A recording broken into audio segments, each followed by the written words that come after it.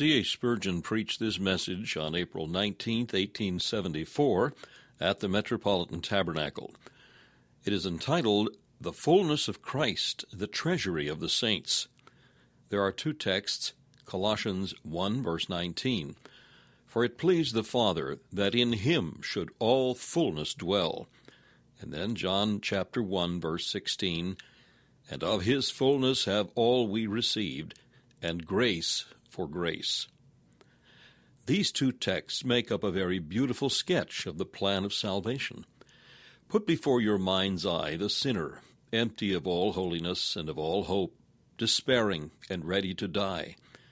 Put also before your mind God, full of mercy, willing to come and fill that sinner's emptiness, to bring all his communicable attributes and dwell in that sinner, and give him first the mercy which can blot out his sin, and then the holiness which can lift him up from his ruined condition. Next, note the difficulty in the way. God cannot come as half a God. All his attributes must come together. And should the just God come into this guilty sinner to fill his emptiness, the flame of justice must destroy him. It is not possible for God, even our God who is a consuming fire, to come into contact with that which is sinful without destroying it. What then? Shall the sinner remain empty, and shall God's fullness remain uncommunicated? Behold the plan which infinite wisdom has devised. The eternal Son of God becomes man. The divine nature comes in all its fullness and dwells in the mediator, Christ Jesus. Coming into him, he was made to feel the mighty burnings of justice, which caused him agony, but could not consume him, for in him was no sin. Justice burned and blazed within him, and cast him into a bloody sweat, yea, brought him to the cross and to death, because he stood in the sinner's place. But this golden vessel, though heated, was not melted. It could contain the divine fire, and yet not be destroyed. And now in Christ Jesus dwells all the fullness of the Godhead bodily, and moreover, the divine nature is in him in such a way as to be capable of communication to the sons of men. Of course, the essence of deity is not communicated, for that would be to make men into gods. But we are made partaker of the divine nature in the sense of receiving the same character and becoming the children of God. That which God could not bring to us directly by reason of our inability to receive it, he has now brought to us through a mediator, by placing it in the man, Christ Jesus, that we, coming to him, might freely receive of it. The next step in the plan of salvation is this, that after the fullness of God has come to man in the person of his Son, every one that cometh to him by faith receives of his grace. Salvation is not by what you bring to Christ, but by what you take from him. You are to be receivers first, and then by and by, through the power of grace, you shall give forth from yourselves rivers of the living water to others. In your first coming, you come empty, having nothing but your sin and misery. As empty, undeserving sinners, you receive of his fullness, and all your life long continue to do the same. The grace already given is not the climax or the conclusion. You go on receiving more and more. Grace increases your capacity for grace, and that enlarged capacity becomes filled. And so the fullness of God comes into you till you are filled with it, and you rise from grace to glory, being made like unto God, and fitted to dwell where he is forever and ever. Now, unconverted ones, take note that this is the plan of salvation, and the only plan. You must obtain God's love and mercy and holiness by receiving it through the mediator, Jesus Christ. You have not yet received it, I ask you, how long will you tarry without it? You are in some degree aware of your need, for you are not ignorant of the gospel. Oftentimes have you heard the voice of its invitation, and have almost been persuaded to receive the fullness revealed in Christ Jesus. How long halt ye between two opinions? How long do ye hesitate? This is the way, the safe way, the suitable way, the only way which is open to you. And it is open to you at this very moment. Will your feet never tread it? Will your disobedient steps forever wander, till at last you sink in despair and die eternally? God have mercy upon you, and bring you to receive of the fullness which the Father has stored up in his Son Christ. Needy sinners, I charge you, do not insult the fullness of Christ by thinking that you are full enough yourselves. Never think of putting your own righteousness side by side with the divine, nor think of mixing your tears with Jesus' blood, nor bringing your prayers or your faith to increase the all-sufficiency of Christ's atoning sacrifice. He wants naught of you. Come and take everything from him, for in him all fullness dwells. As you may not insult his fullness, so I pray you, do not neglect it. Do not stand by this fountain and refuse to drink. Do not pass by the riches of his grace as though they were nothing to you, lest haply when you come to die, your heart should be wrung with terrible remorse because you have despised the Savior's love. How shall we escape if we neglect so great salvation? Put not off these matters from month to month. But today, if you will hear his voice, harden not your hearts. Hasten now unto the place where God himself has come to meet you, namely, in the person of his Son. Moreover, as I charge you not to neglect the grace of our Lord Jesus, so would I encourage you not to distrust it. All fullness dwells in Jesus, a fullness which is meant to be given out to all who receive it as the gift of grace.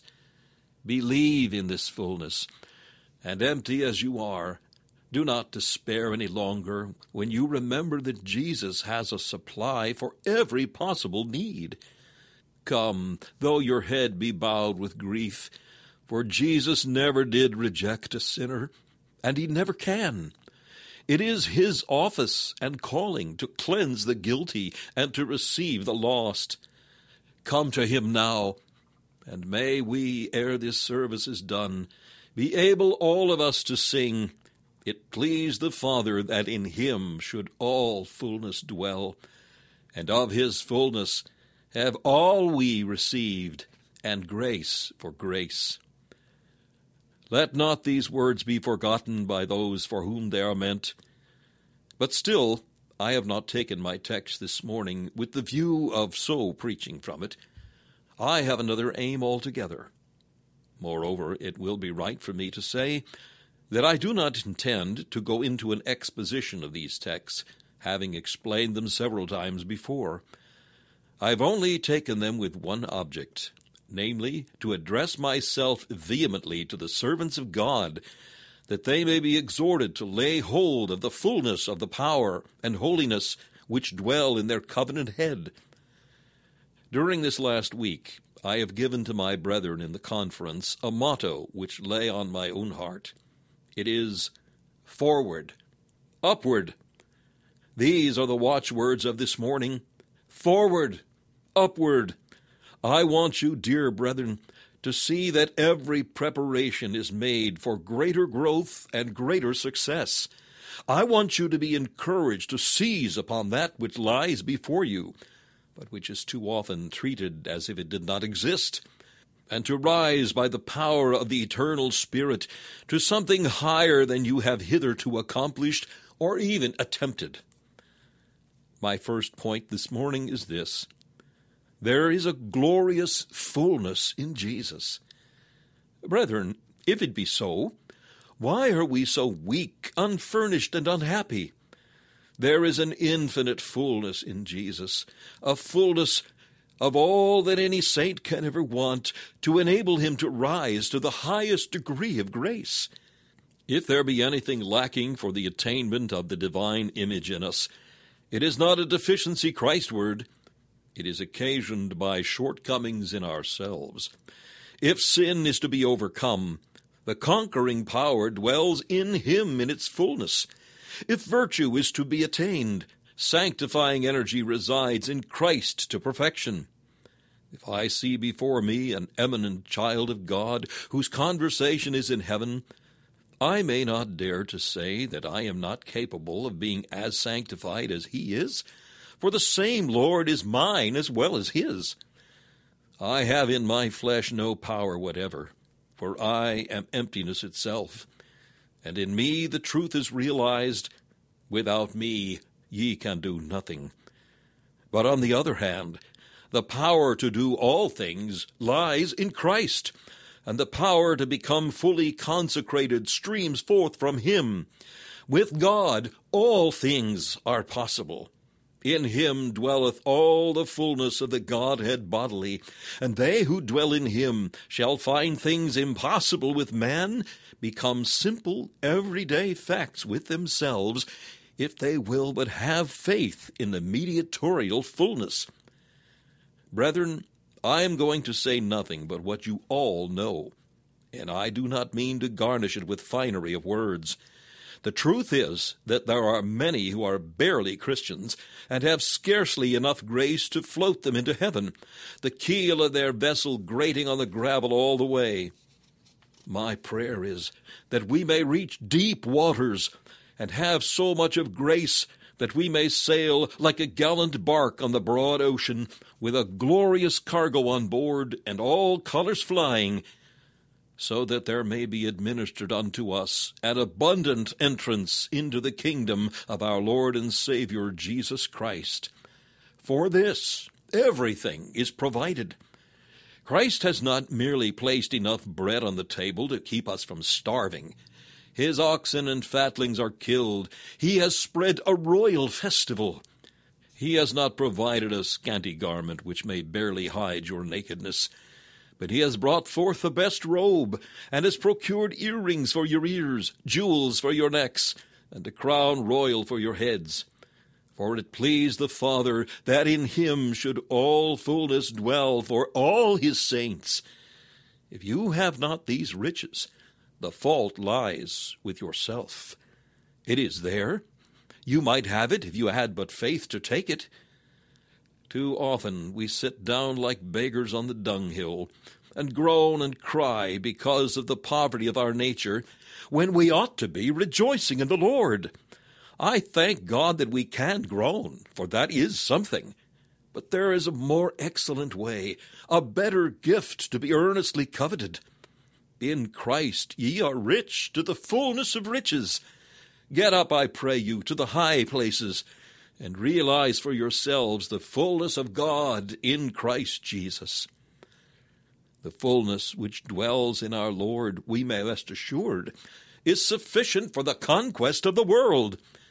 It is not enough for you or for me that we should be wholly consecrated to Christ. Our desire is that the whole world should be filled with the knowledge of the Lord. Never can we be satisfied while there remains one sinner unsaved, one idol upon its pedestal, or one single error to darken the minds of men. For Christ, we do not desire England only and the civilized nations, but we claim for him the darkest dens of cannibalism and the vilest haunts of piracy. The pennon of the cross shall wave where now black flags poison the breeze. It shall be lifted high where today Kali and Juggernaut set up their ensigns. For the Lord God omnipotent shall reign from shore to shore. We have in Christ Jesus all the might which is needed for subduing the nations, for all power is given unto him in heaven and in earth. We have, dear brethren, I fear, too often been considering the amount of money and the number of men which would be needed. Indeed, I remember a remarkable paper being read explaining to us how much expenditure it would require to evangelize the world, a calculation which I regarded as a vanity of vanities and nothing more. For if mountains of money were put before us, it might just as well be shoveled into the infernal deep for all the good it could do, if we regard it at all essential. Our exchequer needs more golden treasure, and thank God we have it. Depend upon it, when the church is fit to be trusted with money, she will have it. Pecuniary straitness is only an index of lack of grace, and is so far a good thing, because it brings before us in palpable form our real poverty before the Most High. But, brethren, for the conquest of the world, the strength lies in the man Christ Jesus. And since in him all fullness dwells, we have all the necessary power at our disposal. We are never to say, those thieves and criminals are too depraved to be converted. For in our Lord there is fullness of power to convert the most abandoned. We are not to say, that alley in the darkest part of the city will never be cleansed from its abominations. Jesus could cleanse Sodom itself. We are never to leave a tribe of savages unevangelized because they are too degraded, nor are we to quail before an uneducated and subtle nation because it is too skeptical. All power for all cases is in Jesus. He is the armory of the house of David. In him we shall find 1,000 bucklers, all the shields of mighty men. Let us go to the armory, and we shall receive the invincible weapons of our holy war, aye, and the strength with which to wield them, the might which ensures victory. Beloved, the text puts away from us, as far as the east is from the west, every conceivable objection that may be raised as to what a saint can do, for surely the very thought of difficulty is rendered absurd by the fact of all fullness residing in our Lord on our behalf. It is not a fullness for teaching only, but a fullness for convincing, not a fullness for convincing of sin simply, but for converting and bringing to full salvation. It is not a fullness for justifying the believer alone, but a fullness for sanctifying him, and not a fullness for sanctifying him for a little while merely, but a fullness to keep him to the end, a fullness which can fill him with all the fullness of God. Come to whatever place you may, you shall not say, here I am at a nonplus, but there you will find a new illustration of the might of the eternal God which dwells in Christ Jesus. The fact is, we have a superabundant force in Christ, and if we did but know it, instead of talking about the struggles of the church and the strain that is put upon us to hold our own, the joy of the Lord would give such strength to us that we should not remember our own efforts, but like the flood which rushes down the mountain after the rain, the flush of life from Jesus would speed on with a tremendous force, overleaping every obstacle and filling our souls to the brim.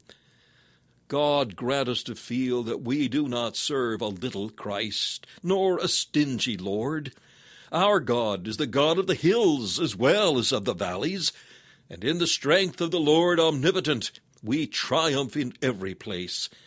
Only let us serve God in real faith, and we know not what we may live to see. God grant us to know this first truth, that there is fullness in Christ, and in the strength of that fullness may we cry, forward and upward. The next encouraging fact is that the fullness is in Jesus now. It pleased the Father that in him should all fullness dwell. The glory of the past exercises a depressing influence upon many Christians. We have heard with our ears, and our fathers have told us the wondrous things which thou didst in their day, and in the old time before them. but we dolefully complain that the golden age of Christianity is over. Its heroic times are matter of history. Indeed, this feeling is transformed to fact, for scarcely any church now existing realizes that it can do what its first promoters did. All appear to be quite sure that these are bad times, and but little is to be done in them. We do not expect nowadays to find a Methodist so full of fire as the first field preachers. The Quakers are never fanatical, and even the Primitives are not ranters now. The old reproach has ceased, because the old ardor which provoked it has cooled down. So far, so bad. I see grave cause for sorrow in all of this. A people are in an evil case when all their heroism is historical. We read the biographies of former worthies with great wonder and respect, but we do not attempt to follow in their steps with equal stride. Wherefore not? It has pleased the Father that in Jesus all fullness should dwell, a fullness for Paul, a fullness for Luther, a fullness for Whitefield, and blessed be God, a fullness for me, and a fullness for you. All that Jesus has given forth has not exhausted him. Christianity has not lost its pristine strength. We have lost our faith. There's the calamity. O ignoble sons of glorious sires, ye have degenerated, but not your master. And if, even in your degeneracy, you would cast yourselves upon your unchanging God, you would rise to more than the strength of your sires, and do yet greater things than they. The fullness of Jesus is not changed. Then why are our works so feebly done? Pentecost, is that to be a tradition? The reforming days, are these to be memories only? I see no reason why we should not have a greater Pentecost than Peter saw, and a Reformation deeper in its foundations and truer in its upbuildings than all the reforms which Luther or Calvin achieved. We have the same Christ, remember that. The times are altered, but Jesus is the eternal, and time touches him not. But we are not such men as they. What? Then cannot God make us such? Are we weaker than they? The fitter to be instruments for the mighty God. Out on the cowardice which thinks the past is never to be outdone. Is not the Lord of hosts with us? Is anything too hard for him? We must labor to eclipse the past as the sunlight eclipses the brightness of the stars. The mass of professors have their eye on the future only. The good times are coming by and by, but they are not here yet.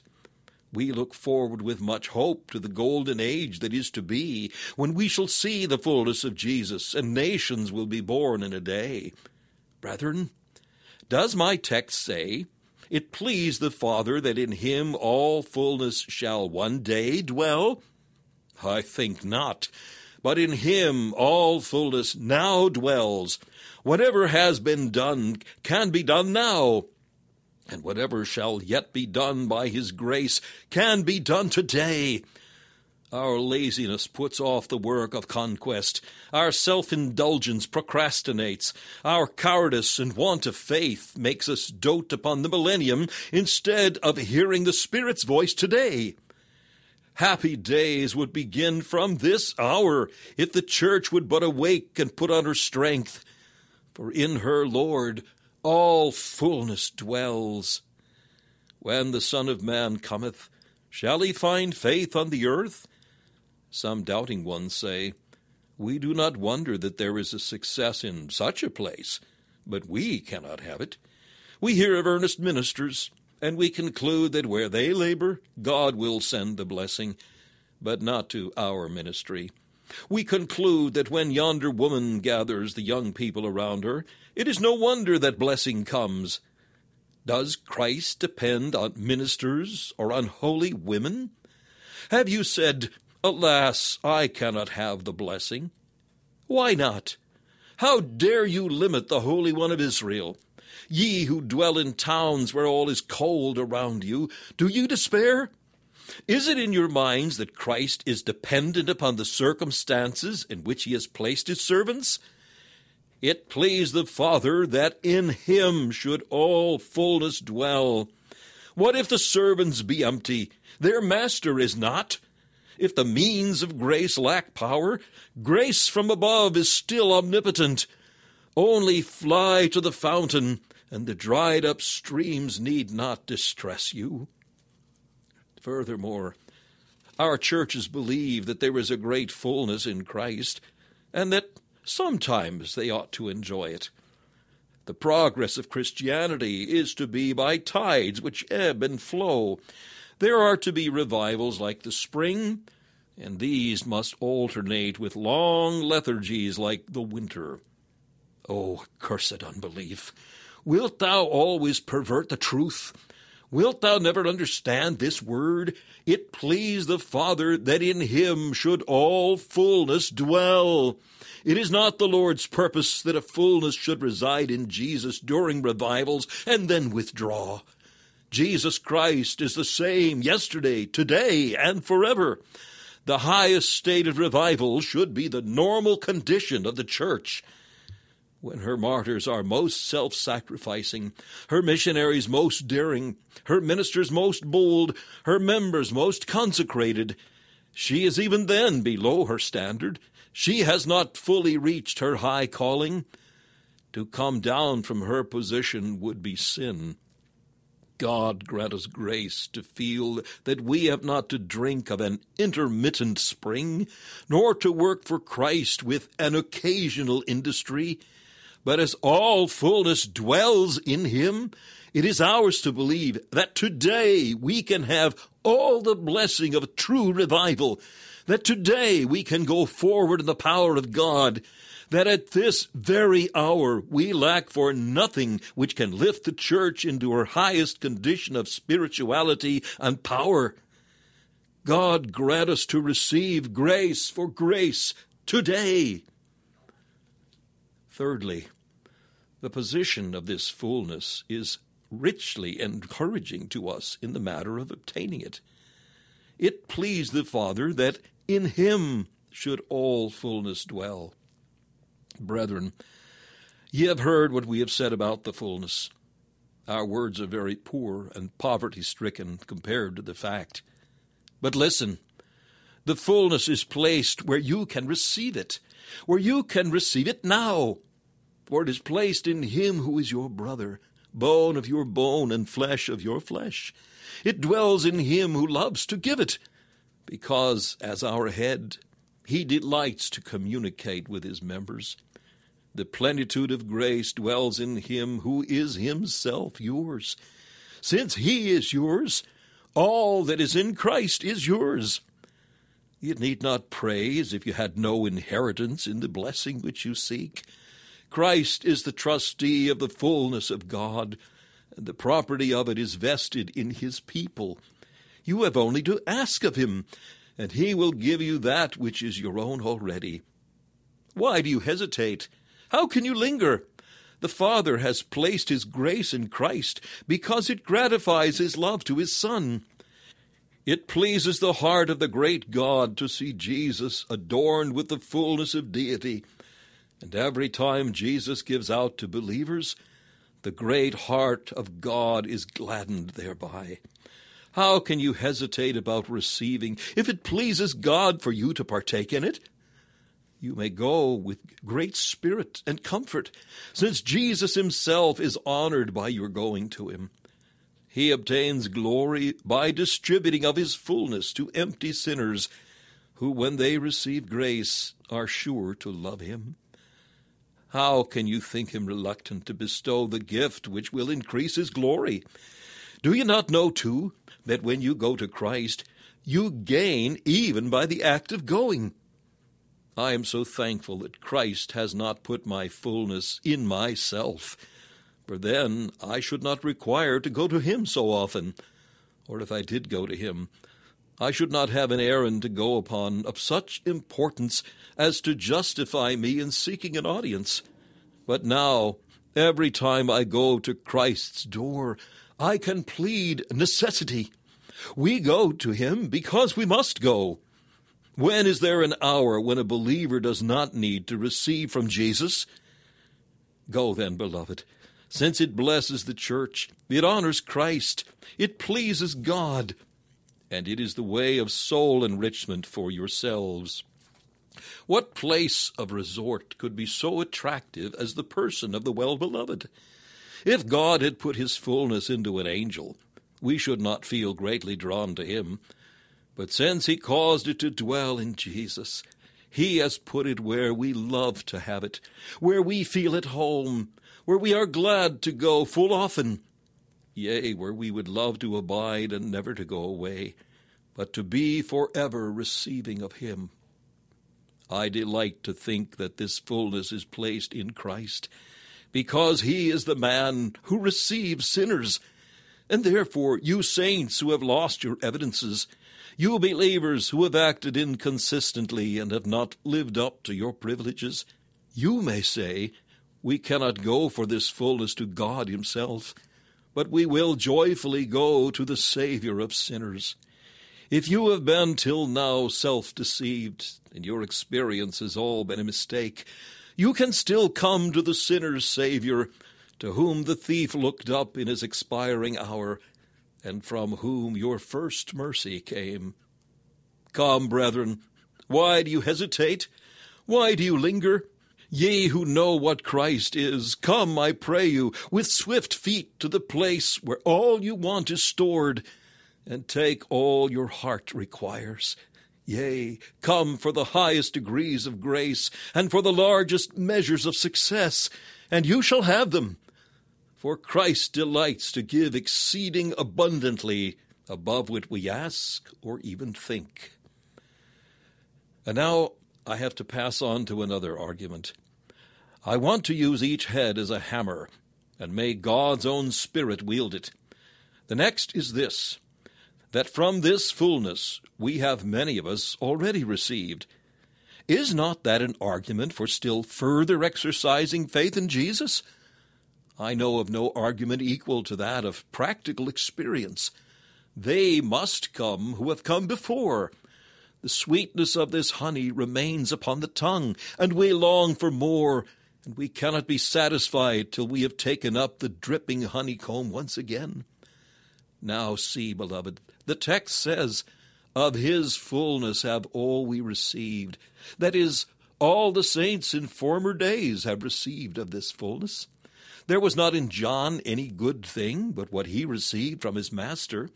There was not in the noble martyr Stephen one grain of courage but what he received from Christ. Paul, Apollos, or Cephas, these had nothing but what they took from him. If they received everything, why should we hesitate to do the same? Of ourselves it is also true that all our grace came from Jesus. This is true of the greatest saint and true of the least. Do you recollect when you first received grace? It brings to my mind right joyful memories of the hour when first these eyes looked to him and were lightened, when I received pardon from his dying love and knew myself forgiven. Since your conversion, dear brethren, every good you have ever had, you have received from our Lord. What hast thou drunk out of thine own cistern? What treasure hast thou found in thine own fields? Nakedness, poverty, misery, death, these are the only possessions of nature. But life, riches, fullness, joy, these are the gifts of grace through Jesus Christ. Art thou accepted before God? He justified thee. Hast thou been kept? He has preserved thee. Art thou sanctified? He has cleansed thee by his blood. Dost thou know by full assurance thine interest in the Father's love? He gave thee that assurance. All thou hast, and all thou ever wilt have, all that every saint that ever shall be born shall have, that is worth the having. It all comes out of the fullness of Christ. The serried ranks of the white-robed above, without exception, confess, Of his fullness have all we received. I hear them sing this morning as they keep a glorious Sabbath day above, and this is one sweet stanza of their song. Of his fullness have all we received, and grace for grace. Come then, brethren, what restrains us from receiving? Ah, say you, I cannot imagine that I can be a Christian of the highest type. Why not? Have you not received life? Why should you not receive life more abundantly? Have you not already been pardoned? Why should you not have the full assurance of that pardon? Have you not already been taken up from the horrible pit and out of the miry clay? What doth hinder but that Christ should set you upon a rock and put a new song in your mouth and establish your goings? But I cannot hope to be so useful as some are. Why not? According to your faith, so shall it be to you. God has given you one convert. Why cannot he give you 100? You have been blessed to a dear child in the Sunday school, and you have rejoiced over that one jewel as a precious godsend. Why should you not dive again and bring up other pearls for your Emmanuel's crown? I would stir in you a sacred ambition. I would provoke you to the highest style of Christian manhood and the most heroic form of Christian service. What you have received is the pledge of what you may receive. Indeed, you have already obtained a good deal more than yet remains to be received. Christ is yours, and by that fact, all things are yours. What you now want is included in what you already have. You only require to realize it, by faith to call it your own, and practically to live upon it. May God enable you so to do. Of his fullness have all we received. Why should we not receive more? The last blow of the hammer shall be this: the receipts we have already had are not trifles. For John says we have received grace for grace, which is a mode in the Greek language of expressing the superlative. We have received the highest grace, superlative grace. The gift of Jesus Christ is the highest grace that even God himself can bestow. Nothing can go beyond that. Listen to this then.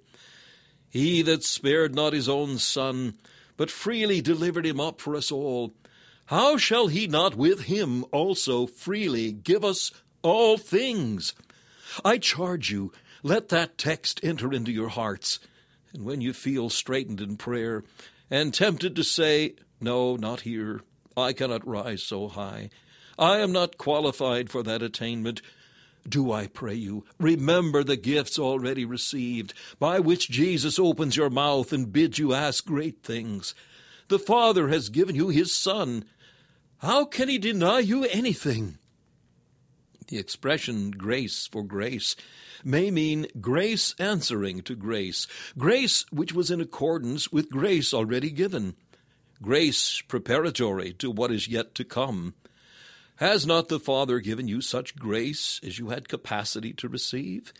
If there had been more room, you would have had more. If you had exercised more faith, he would have given you more joy.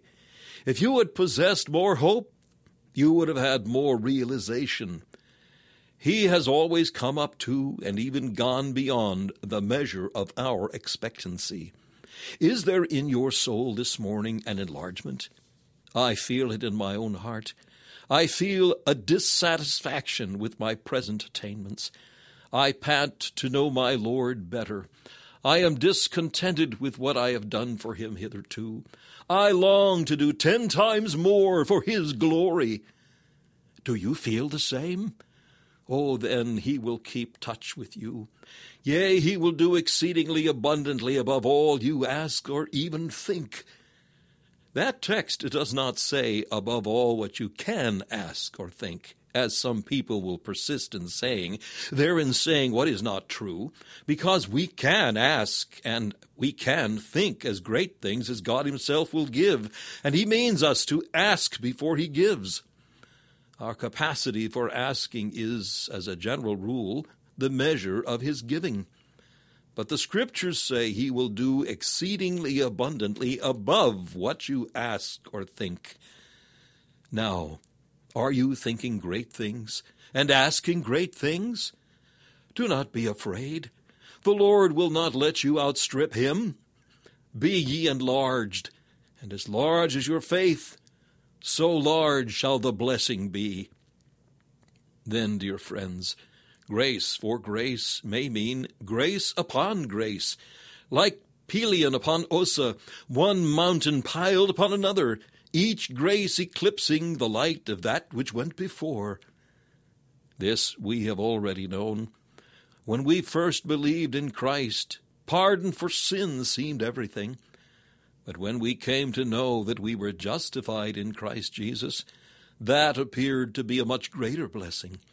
And when we understood that we were adopted and were the sons of God, that new delight surpassed the former joy. The Lord has led you into grace, which has surprised you, and lifted you up from one point to another. I speak to many brethren here who must confess that their present state is very different from their Christian infancy, and they now know what they never thought they could know. Why, there are doctrines that some of you can enjoy this morning, which you used to think frightfully high doctrines, and you could not appreciate them. Yet they are simplicities to you now. And there are conquests over sin which you could not have achieved in your boyhood.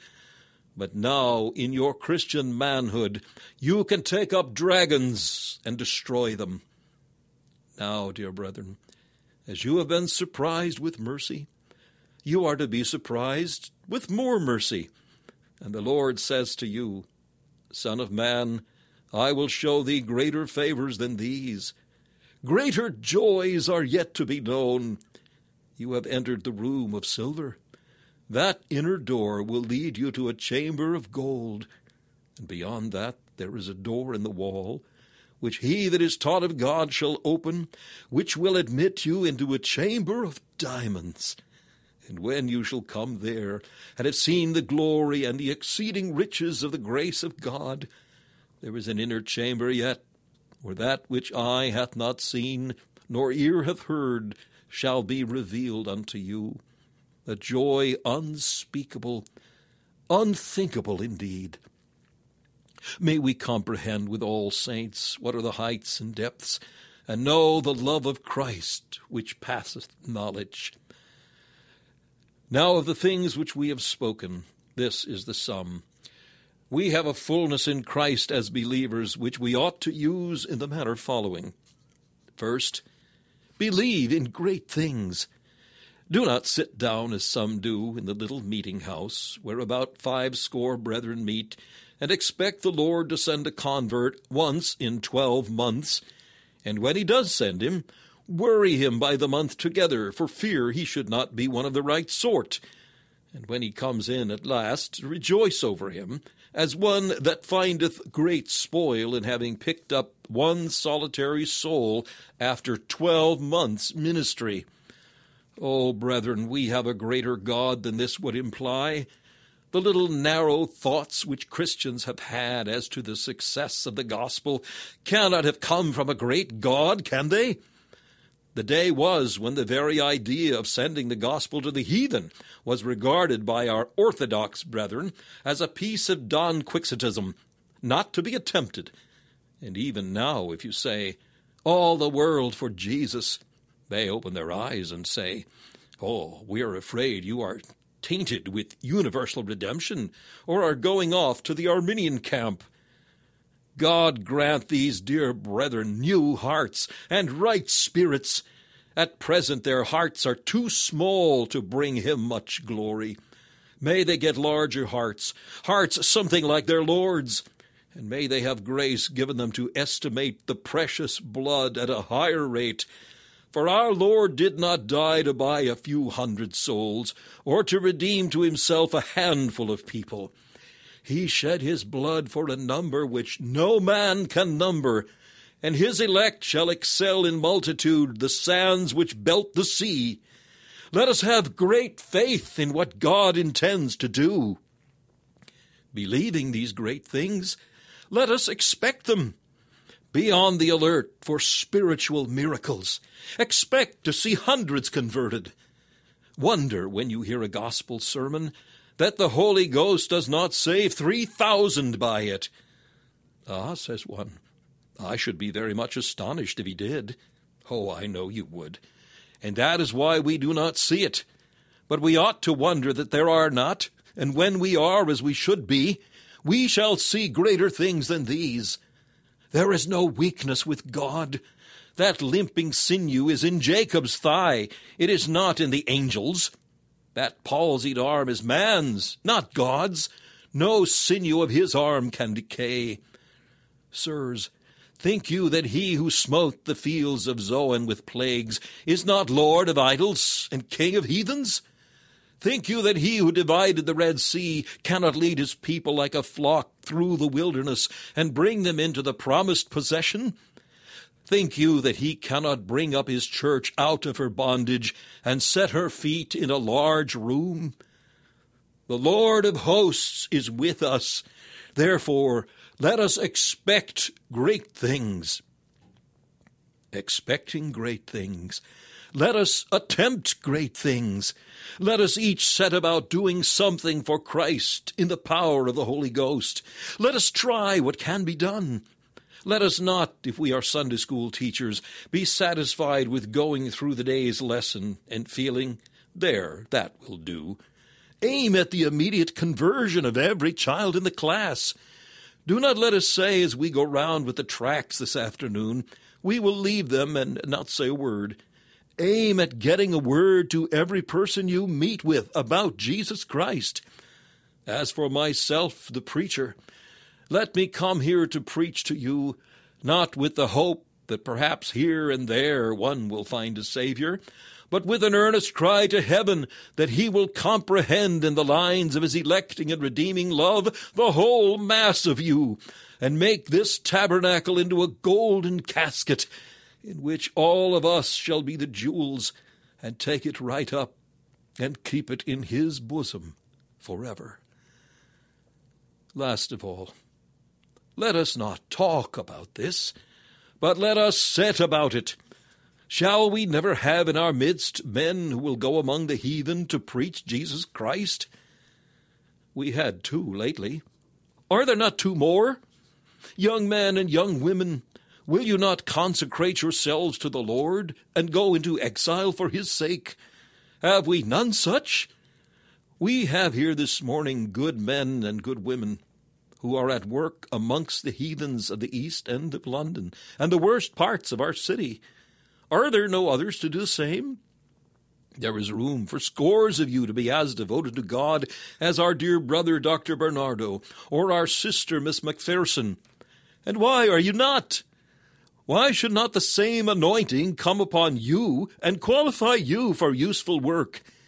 Will you not this very day preach Christ in the streets? Will you not consecrate yourselves to be whole burnt offerings unto Christ, for him to live, for him to die? O soldiers of the cross, will ye loiter in the march? The enemy still holds citadels which belong to Christ, and ye by a desperate push may seize them. Swift as eagles and strong as lions, press onward and win the victory. Why do ye hesitate? The powers of evil linger not. The hosts of hell are raging. They call up all their strength against the Lord of hosts. And will ye stand back? Have ye no courage? Is your blood turned to water? Has the Spirit of God departed from you? Oh, let it not be so. But may God launch us upon the enemy like thunderbolts from his own omnipotent hand. And yet may it be seen throughout the world that there are men who have received of the fullness of the crucified one, and who therefore can give it forth to others, and point them to him, in whom the Father is well pleased, that all fullness should dwell. The Lord be with you all. Amen. This message, The Fullness of Christ, the Treasury of the Saints, was preached by Charles Haddon Spurgeon on April 19th, 1874.